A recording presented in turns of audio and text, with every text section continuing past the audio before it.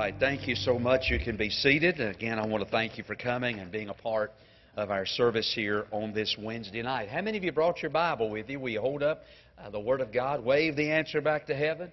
And but let's take our Bible and open them to the book of Malachi tonight, chapter 2. Malachi, chapter 2. And I promise you, maybe one more week in this chapter after this. But I appreciate your patience through this, and I want to kind of look at beginning in verse number 11 and going down through verse 16 tonight. Malachi chapter number 2, page number 981 if you have an old Schofield Bible. And then I'm going to ask you to leave your Bibles open and just follow me along here tonight. I really wanted to entitle this sermon Sunday morning message on Wednesday night, because this is really probably something that should be addressed on Sunday morning, but it just so happens that we're doing this on Wednesday nights.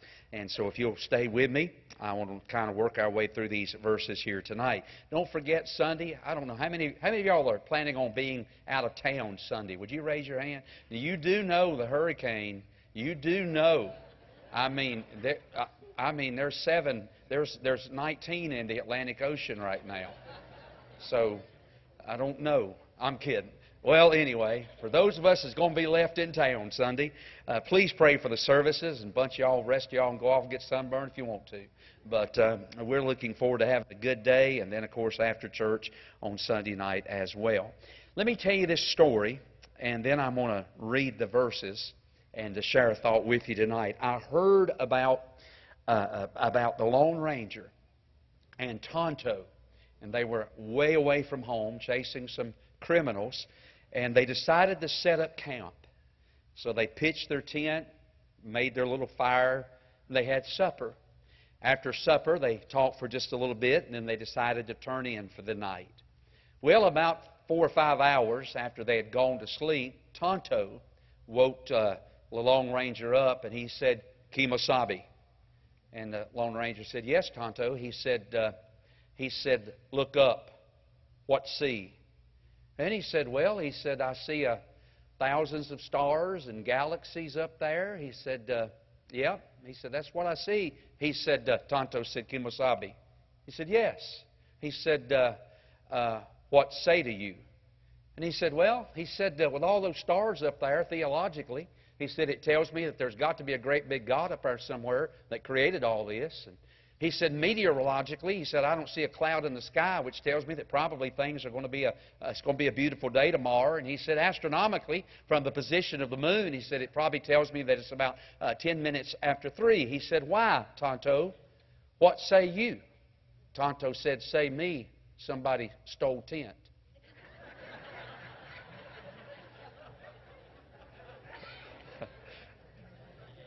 Sometimes you miss the obvious while looking for the deeper meaning of things. And so tonight, I'm sure there is a great deeper meaning to this text, but I'm just going to deal with the obvious, all right? And so if you'll bear with me, look at verse 11. Here's what Malachi says, or really God says through Malachi, "Judah hath dealt treacherously, and an abomination is committed in Israel and in Jerusalem. For Judah hath profaned the holiness of the Lord, which he loved, and hath married the daughter of a strange god. The Lord will cut off the man that doeth this, the master and the scholar, out of the tabernacles of Jacob, and him that offereth an offering unto the Lord of hosts.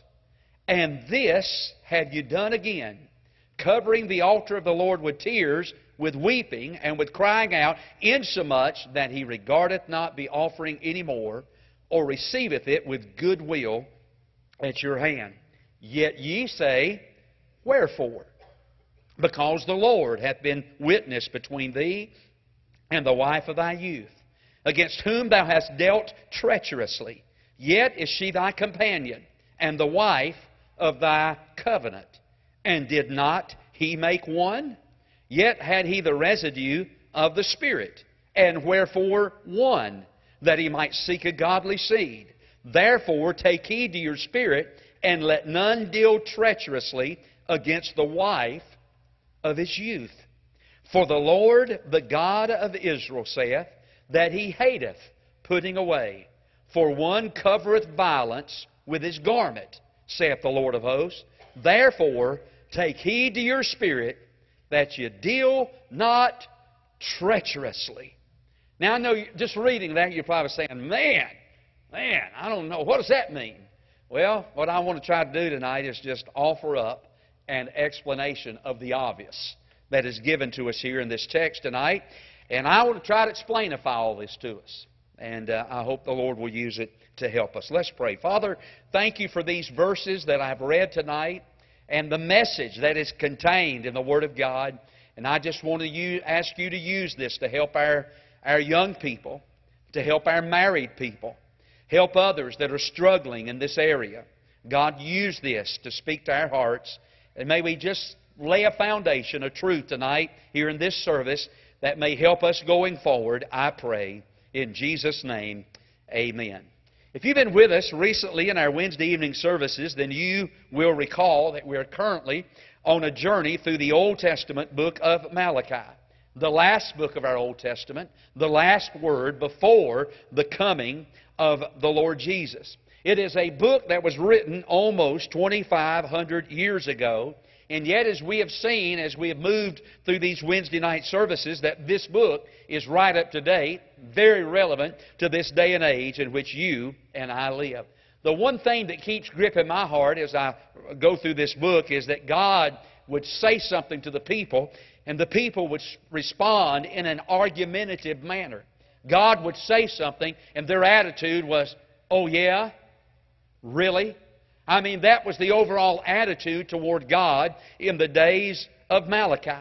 These people questioned everything that God said to them rather than acting in obedience and faith. Boy, it sounds a whole lot like our day, doesn't it? Preachers can stand up and preach anymore, and an unbelieving, skeptical world says, "Oh yeah? Really?" And that's the overall attitude of the people as we live out these last days. These people in Malachi's day had just reached the conclusion that it no longer paid to live for the Lord. Look over in chapter 2, look at verse 17. Here's what they were thinking. Yet ye have wearied the Lord with your words, yet ye say, wherein have we wearied Him? When ye say, every one that doeth evil is good in the sight of the Lord, and He delighteth in them, or where is the God of judgment? In other words, they were saying that living for God, doing right, behaving, honoring the Lord, trying to live right, just didn't pay. It looked like those who were doing evil were the people that were being blessed by the Lord. You know, what is it, the old saying, that it looks like God's people are always on the short end of anything good happening. And that was the overall attitude of these people in that day. Well, it was against that kind of backdrop that God called this prophet by the name of Malachi to prophesy. I told you recently that God, deity, had a message for laity, and clergy had a message for the laity. And Malachi described his message back in chapter 1, verse 1, as a burden. It was a heavy message on his heart. Most of the time when we think about a burden, we think of something that weights us down, something that is heavy upon us. And Malachi said, the message that God has given me to declare unto you is a heavy message. It is a burden on my heart, but it was also a heavenly message, because chapter 1, verse 1 says, it is the word of the Lord.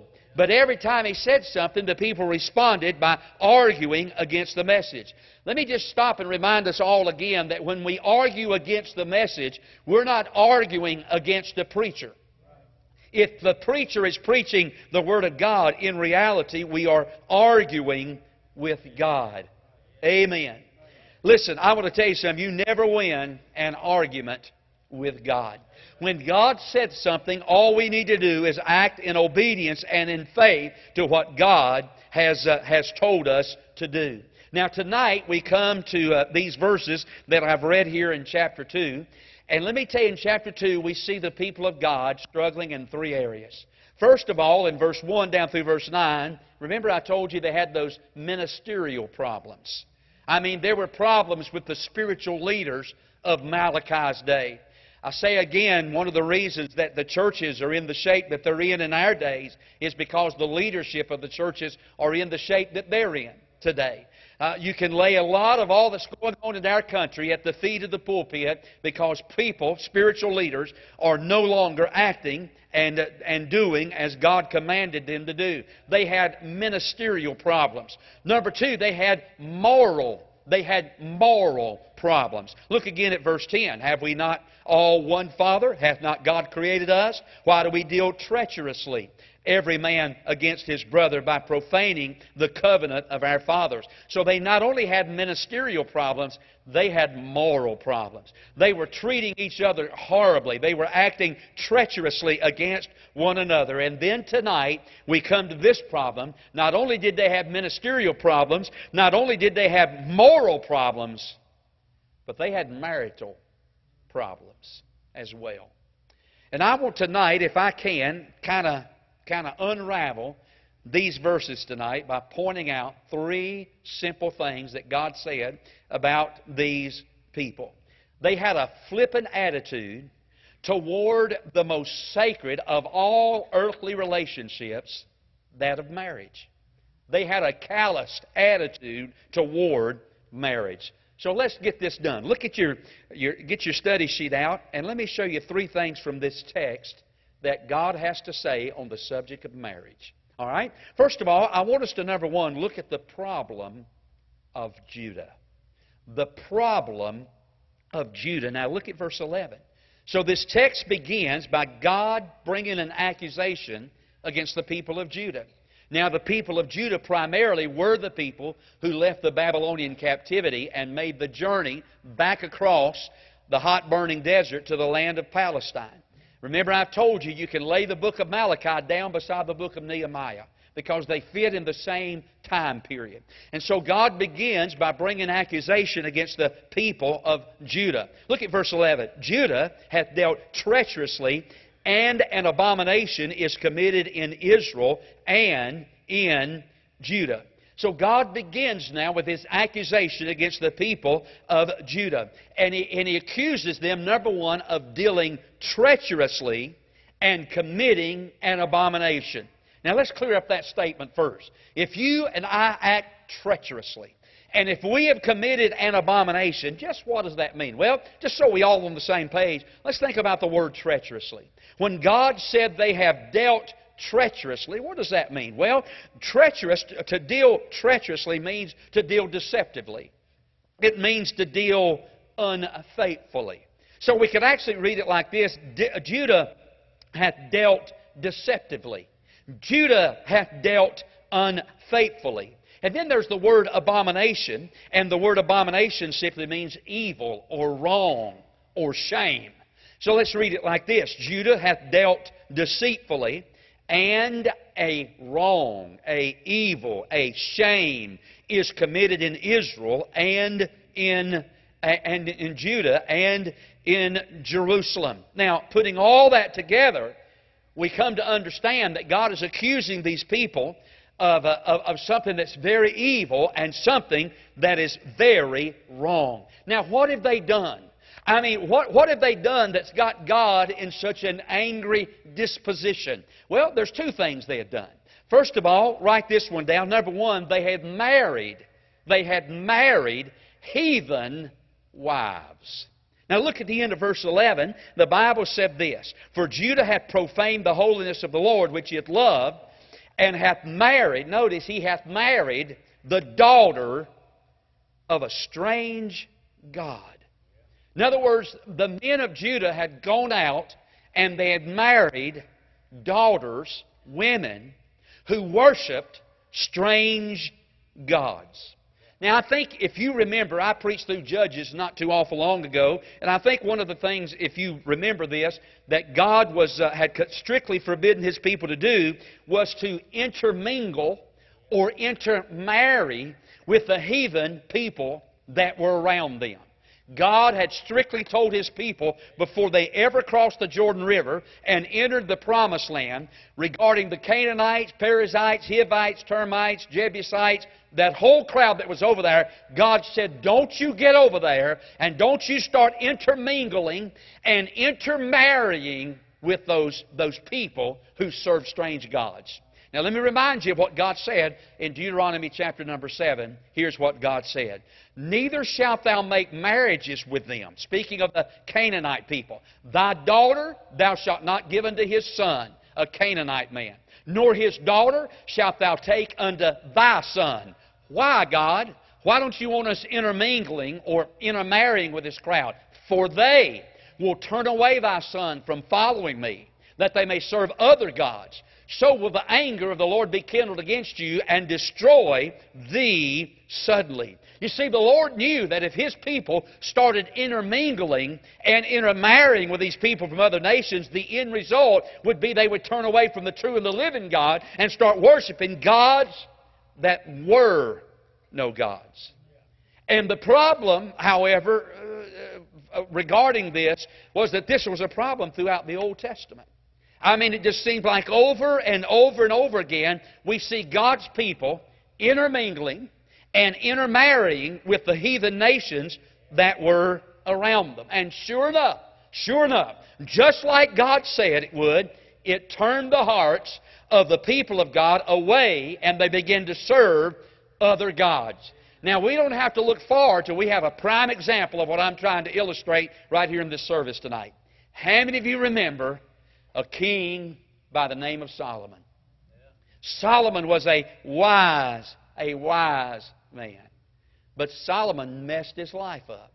Why did Solomon mess up? Well, let's read about it. Look at these verses right here. But Solomon loved, say it with me, many strange. Now, by the way, that doesn't mean strange women. It just meant women outside of the family of God, the family of Israel. He loved many strange women, together with the daughter of Pharaoh, women of the Moabites. There's that ites again. Ammonites, Edomites, Zidonians, and Hittites. So Solomon's got a problem. Solomon's problem is, number one, that he loved many strange women. And number two, his problem was he loved many strange women. He was loving all the wrong people. The Bible goes on to say this, of the nations concerning which the Lord had said unto the children of Israel, ye shall not go into them, neither shall they come into you, for surely they will turn away your heart after their gods. Solomon clave, he was glued to these in love. Solomon probably thought what many of us think, man, I can handle this. God, I got this. Don't worry about it. Lord, I'm too strong for them to turn my heart away from following you. And yet one verse later, here's what we read. The Bible said it came to pass when Solomon was old. What happened? That his wives turned away his heart after other gods, and his heart was not perfect with the Lord his God. It was the heart of David, his father. Solomon couldn't handle it. I don't care how wise you may think you are. I don't care how strong you are spiritually. I don't care how wise you are mentally. I don't care how strong you are spiritually. I'm here to tell you, we can't handle that kind of stuff. You let yourself drift off into those areas, I promise you, it won't be long until you're following in the footsteps of the people that you associate with. My mom used to say it like this, lay down with the dogs, get up with the cooties, the fleas. That's right. You are right now, I am right now, just like the people to whom I associate with. And that's true of everybody in this room. Solomon couldn't handle it. Probably thought he could. I'm too wise. Man, I won't let these ladies pull the wool over my eyes. And yet the Bible said that they turned away his heart. His heart was not perfect as the heart of David, his father, was. Remember I told you, lay this book alongside the book of Nehemiah? They had this same problem in Nehemiah's day, marrying the wrong kind of a people. Let me read it to you. Nehemiah chapter 13, verse 23. In those days, Nehemiah said, in those days also saw I Jews that had married wives of Ashdod, of Ammon, and of Moab. And he goes on to say, and their children. Can I tell you something? Listen to me. Come up close. Hear me and hear me well. You cannot blend two cultures. There is no way that you can blend two cultures and those cultures not collide with each other. The Bible said that their children spake half in the speech of Ashdod and could not speak in the Jews' language, but according to the language of these people. You know what Nehemiah said? They started marrying up with the wrong crowd. They were intermingling. They were intermarrying with various people. And those people, they produced children. And those children that was produced couldn't even talk the right kind of a language. You know why? They had intermarried together. That was a problem in Bible days. And can I stop and say, that's still a problem in our day. God's people intermingling and intermarrying with the ungodly. Can I tell you this? God even addressed this situation over in the New Testament. Let me read it to you. The Bible said this, 2 Corinthians 6:14. Read it with me. Be ye not unequally yoked together with unbelievers. So God said, do not enter into the same yoke as unbelievers. God was such a strict separationist in the Old Testament that God didn't even want an oxen plowing with a donkey. I mean, God was so strict in the Old Testament about separation that God didn't even want wool mixed with cotton in the Old Testament. God was so strict in the Old Testament that God didn't even want them to mingle their seed together. I mean, God wanted His people to be a different people, a separated people. May I even use this word in the right kind of a sense, a segregated people. A people that is separated from the world, separated unto God. And the Bible goes on to say, be ye not unequally yoked together with unbelievers. And then he asks this question, for what fellowship hath righteousness with unrighteous? Hey, how can a child of God, a lady who is a child of God, who is married to a man that is a blasphemer and, maybe a bad to drink, how can they have fellowship together? There are two worlds in collision there. What fellowship hath righteousness? What communion hath light with darkness? And let me tell you something about light and darkness. They can't exist together. Where there's one, there cannot be the other. And where there's the other, there cannot be the other. You know, I remember when I was growing up, there was something that come along and they called it, this was true, they called it missionary dating when I was growing up. That's right. That's where they encouraged young believers to go out and date young unbelievers. And the purpose was, missionary dating behind the whole concept, was for the believer to make the unbeliever to become a believer by dating and fellowshipping with them. The whole purpose behind it was to get them saved. Can I tell you something? That's not a concept taught in the Bible whatsoever. We have got to be careful as God's people. Look, come on, we're no better than anybody else. The only difference in me and the person that's sleeping in a cardboard box under a bridge tonight is the grace of God and the Lord Jesus. That's the only difference. The same thing that they're doing, that potential will rest on the inside. I'm not up here being self-righteous. I'm not up here saying we're better than everybody else, because we're not. But I am telling you this, if Jesus lives in our heart, we need to come out from among the world and be a separate, saith the Lord. This thing of intermingling and intermarrying. Boy, if we just listen to what God has to say about that. Man, it would save us a lot of heartache down the road if we would just listen to the Word of God. I'm going to give this to you.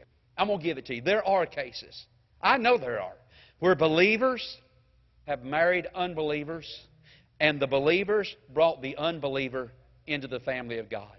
There are cases where that has happened. But for every one of them that you can show me, I can probably show you 10 more times that instead of the believer bringing the unbeliever into the family, the unbeliever dragged the believer out into the world. Can I tell you something? We can't handle that. We cannot handle that. Jacob, come up here for just a minute. No, stay down there. Just come up here and stand for just a minute. All right? How easy is this? Let's just say that I'm going to take Jacob here and I'm going to pull him up to my level. Okay? All right. Now, don't hurt me. Okay? All right. So I'm going to try to lift him up and drag him up here to my level. Okay? Turn around, Jacob.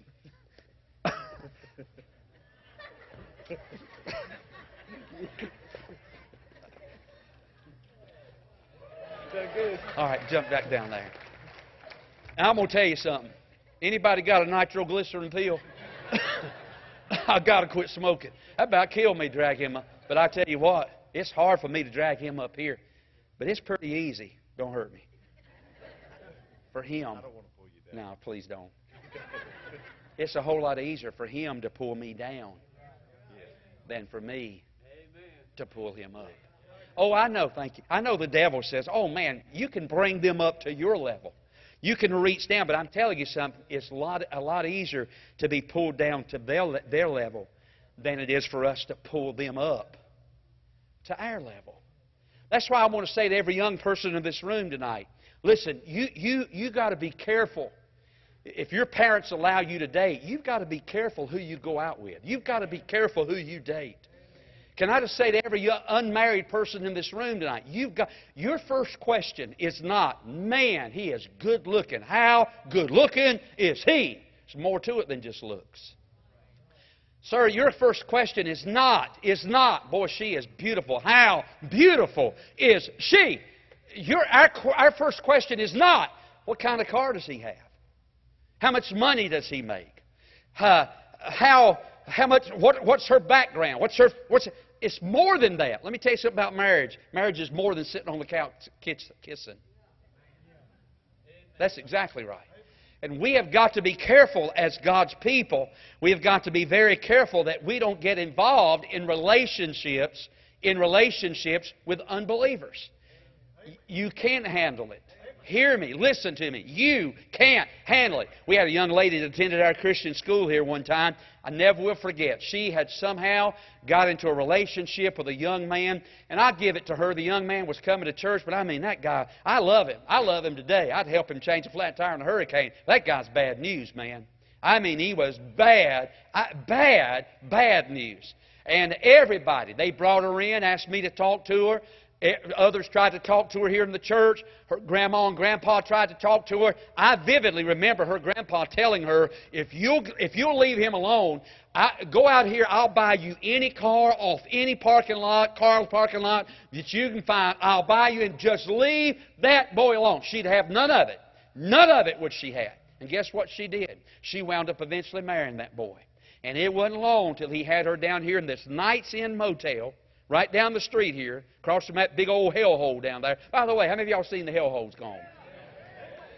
You know what I said when I rode by there? Y'all forgive me, I'm a little ADD right here. But can I tell you what I thought when ding dong, the witch is dead, the wicked witch, the wicked witch, ding dong, the wicked. Did y'all think that too when you rode by there?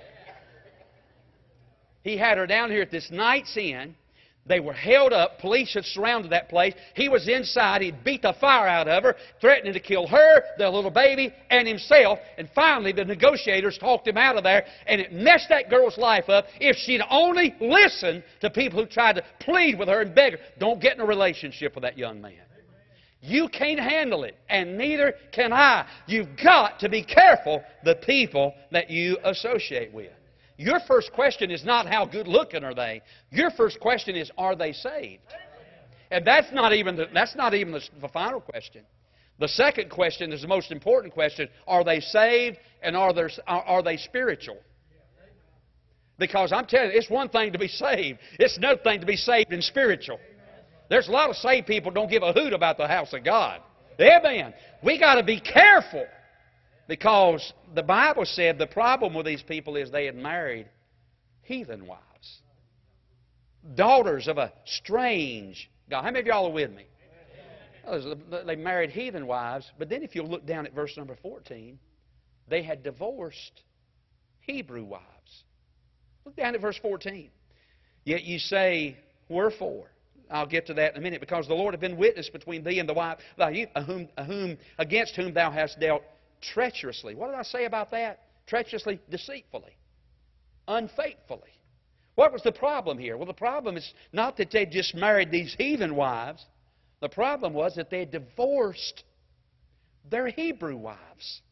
They had put away the wife that they had joined with in their youth. Verse 14 talks about the wife of thy youth. And it talks about the wife of thy covenant. They had put away the wife that God intended for them to have, and they had married a heathen wife. And God said, look at verse 14. God said, I was a witness there when you married her, the wife of thy youth. What does that mean? Can I tell you what that means? That means God is the great unseen guest at every wedding. God is there as a witness. Anytime I marry somebody, I always say this. Do you take him or her, as the case may be, in the presence of God, angels, and these witnesses today? Do you promise before God? You know why? God said, I'm a witness to what you said. I'm a witness to the vows you exchanged. I heard you say, I'm leaving all others, and I'm going to cleave to you for the rest of my life. God said, I heard that. Yeah. God said, hey, I heard you promise that you was going to love her and honor her and cherish her all the days of your life. God said, I heard that. And then God said, what happened? Oh, evidently you don't keep promises. Because God said, I was a witness to all of that. Can I tell you something? Just the fact that God is there makes the marital relationship a serious relationship. I was a witness, God said, when you got married. I heard your promises that you made. I heard what you said. But now God said, man, you're just putting them away. You're just divorcing your Hebrew wives because you like them heathen wives. Woo! Well, God said, I'll tell you something. Now, I know your Hebrew wife, when you come home, she may have them Coca-Cola cans in her hair and that mud pack on her face. And God said, I understand all that. And you think them old heathen women, they look so good. But God said, I want to tell you something. It is totally against my will for your life to put away your Hebrew wives. The wife of thy youth. So these people, in total disobedience to the laws of God, reflected their great disregard that they had for God in their hearts. I mean, you know what they were saying? Man, we got a heart problem. The problem of Judah. Now, number 2, write this down. The problem of Judah. Number 2, write this down. The provoking of Jehovah. Now, you talk about God being angry over something. God was angry over this. That they had started marrying heathen wives, all the while divorcing their Hebrew wives. God was highly upset about it. They had broken the law of God blatantly. And I'm talking about in your face, God, kind of a breaking of the law of God. But here's the thing. Though they were doing this, they were putting away, they were divorcing their Hebrew wives. They were marrying their heathen wives. Verse number 12 and 13 seems to indicate that they were still just coming to the house of God just like always, bringing their sacrifices and their offerings, and they would lay on the altar and just cry and cry and cry because they wanted everything to be all right with God. Boy, does that not sound like this day and age in which we live in? People want to go out Monday through Saturday. Man, they want to live like they want to live. And they want to do what they want to do. Total disregard God's Word. Totally disregard God's law. And go out and do everything they want to do. And then they want to come to church and just act like God's just okay with everything. I mean, is this not up to date with where we're at today? In fact, verse number 12 said the Lord, down here, it said that they were offering an offering unto the Lord of hosts. And God said, and this you have done, covering the altar of the Lord with tears and weeping and crying out. Insomuch God said, I'm not even listening to all this. I don't even regard what you're saying. And then in verse number 14, they had the audacity to say, well, God, what's wrong? We don't get it, God. Why are you treating us like this? Time out, hold it, 30 seconds, come up close. Who's done wrong here? Not God. God hadn't done wrong. These people had done wrong, and yet they just wanted to come to church and act like everything was A-OK with God. That God was just up there in heaven, and man, He was just some kind of big old doting grandpapa in heaven, and He don't get mad about nothing, upset about nothing. Just go on and do what you want to do, hurt your wives, destroy your families if you want to, but just everything's okay. Y'all come on in church. God bless you now. It don't work like that, friend. I know in our culture today, we expect things like that to happen. I vividly remember, don't be mad at me here, but I vividly remember the night of 9/11. I remember that. They'd crashed those planes into those buildings. We're coming up on that again. And they'd run that plane into the Pentagon building. They'd crashed that one up in the fields of Pennsylvania. 3,000 plus people dead. I mean, our nation didn't know what in the world had happened. And we were tore all to pieces. And I vividly remember the congressman of the United States of America standing on the steps of the Congressional building in Washington, D.C., and they had the audacity to sing, God Bless America. I'm going to tell you, instead of singing God Bless America, they ought to have been crawling around up under the bushes of that congressional house up there, repenting and getting right with God, because we can't pass laws that go against the Word of God. We can't do what we want to do and then just expect God just to show up again and just bless us whatever we need Him to. That's the attitude of these people right here. God, we're coming to the house. God, we're bringing our offering. God, we're crying. And you're not hearing, you're not regarding, and God, why? God, what's wrong? As if they didn't know. And God was angry at these people. If you don't believe it, look back up in verse number 12, when the Bible said, I'll just cut you off. Look at verse 12. The Lord will cut off the man that doeth this. Doeth what? Marry a heathen wife and divorce a Hebrew wife.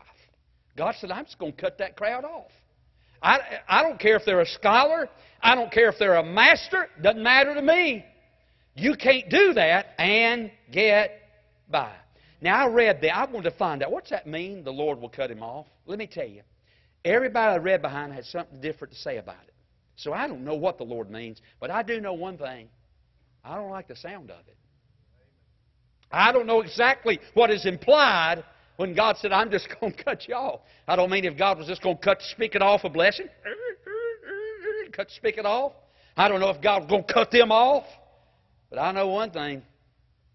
I don't like it. It ain't something I want the Lord to do. God said, I'm going to cut you off. He was highly displeased with the attitude and the action of these people. So number 2, we have the problem of Judah, the provoking of Jehovah. God was angry. Then number 3, and I'm done. I want you to look at verse 16. We have the passing of judgment. The passing of judgment. If you come to verse 16, I want you to look at what God says. God said, if you want to know what I think about it. Now look back up into verse 15. He asked the question, and did not He make one? Now that takes us back to the Garden of Eden in the book of Genesis, where the Bible said that for this cause shall a man leave his father and his mother and cleave unto his wife, and they twain shall become one. So God said, hey, I made them one. When they got married, I made them one. All right? Go, read on. Look at verse 6. For the Lord, verse 16, the God of Israel saith that He hateth putting away. What does that mean? I'll tell you what that means. God hates divorce. God hates it when we divorce the wife of our youth and go out and just marry somebody else. God said, I was there. I was a witness when you married that woman of your youth, the wife of your youth, and you've just thrown that away.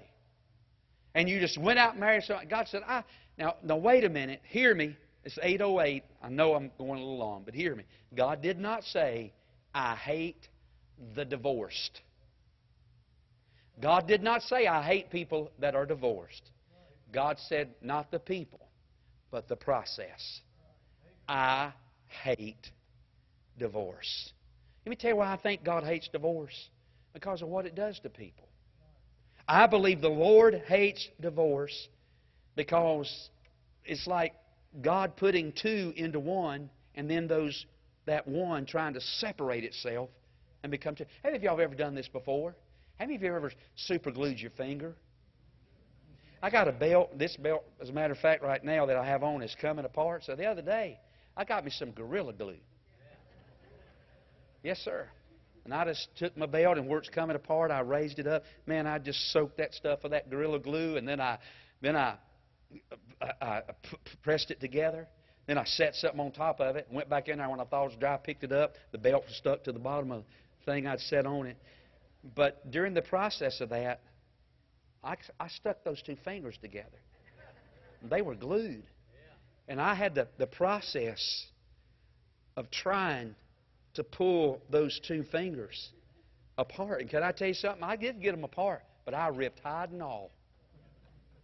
I caused a lot of pain because I had to unglue what I had glued together. But, buddy, let me tell you something. When you try to unglue what God glued together, you talk about pain. You talk about problems. Can I tell you this? He says on verse 16, I'm done, but he said this, hey, why don't you just take heed to your spirit? In other words, God said, hey, watch yourself.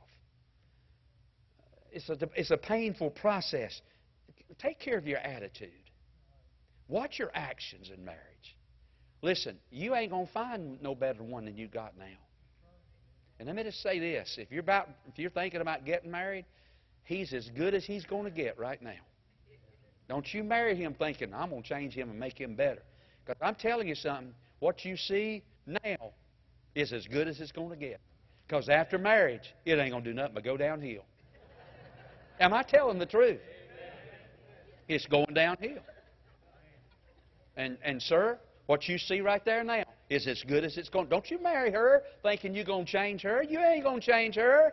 No, sir. She's as good as she's going to get. Right? Enjoy her now, buddy, because later on. But won't you take heed to your spirit? You say, preacher, I tell you what, it's ice cold in my marriage. Well, buddy, light a fire. Amen. Take her a box of chocolates and get her some Chanel No. 5. Go home and tickle her under her chin a little bit. See if that don't start a fire back up again. You say, I tell you, preacher, he's as cold as an igloo. Well, bless your heart, put you some of that rouge on. Skirt yourself down with that midnight pasteur. You come around. Watch your attitude. Be careful. Hey, don't throw your marriage away. Don't throw it away. We live in a day of disposable everything. Disposable razors, disposable this, disposable that. Don't make your marriage disposable. When I was growing up, I was bad to do this. When I was growing up, you know, you tied your shoes like this. And, you know, if you're in a hurry when you're a young man or whatever, you get your shoestrings in knots. You ever done that before? And I would get my shoestrings. I ain't even got these tied. I'm old now. I'm lazy. I don't even tie them no more. But I'd get them in knots. And so instead of taking the time to get the knot out, I'd just go get me a pair of scissors. And I'd cut the shoestring where the knot was and drop down to the next hole. Well, it wasn't long till I was down to the final hole. I'd clipped away so much, I'm down there and the shoe wouldn't stay on the shoe. My daddy would say, what's wrong with your shoe? I said, Daddy, I need some shoestrings. He said, what happened to the ones you had? I said, well, they got knots. I just cut them away. I never will forget what my daddy said. He said, son, never cut what you can untie. You might want to write that one down in your Bible. Never cut. Oh, I know it's going to take a little while to get the knot out.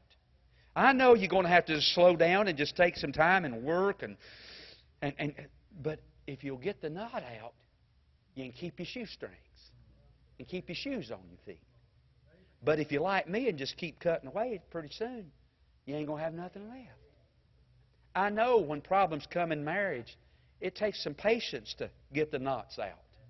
I know it's hard and you got to grit your teeth and it's a lot of just bearing it, man, and just working. And if you're like me, you bite your tongue and you're getting those knots out. But boy, it'll be good when you get the knots out. And watch this, and you still got your shoestrings. So you never cut. Say it with me. Never cut. What? I can't hear you. Never cut.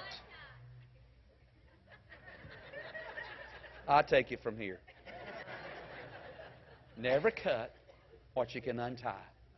Don't just throw it away.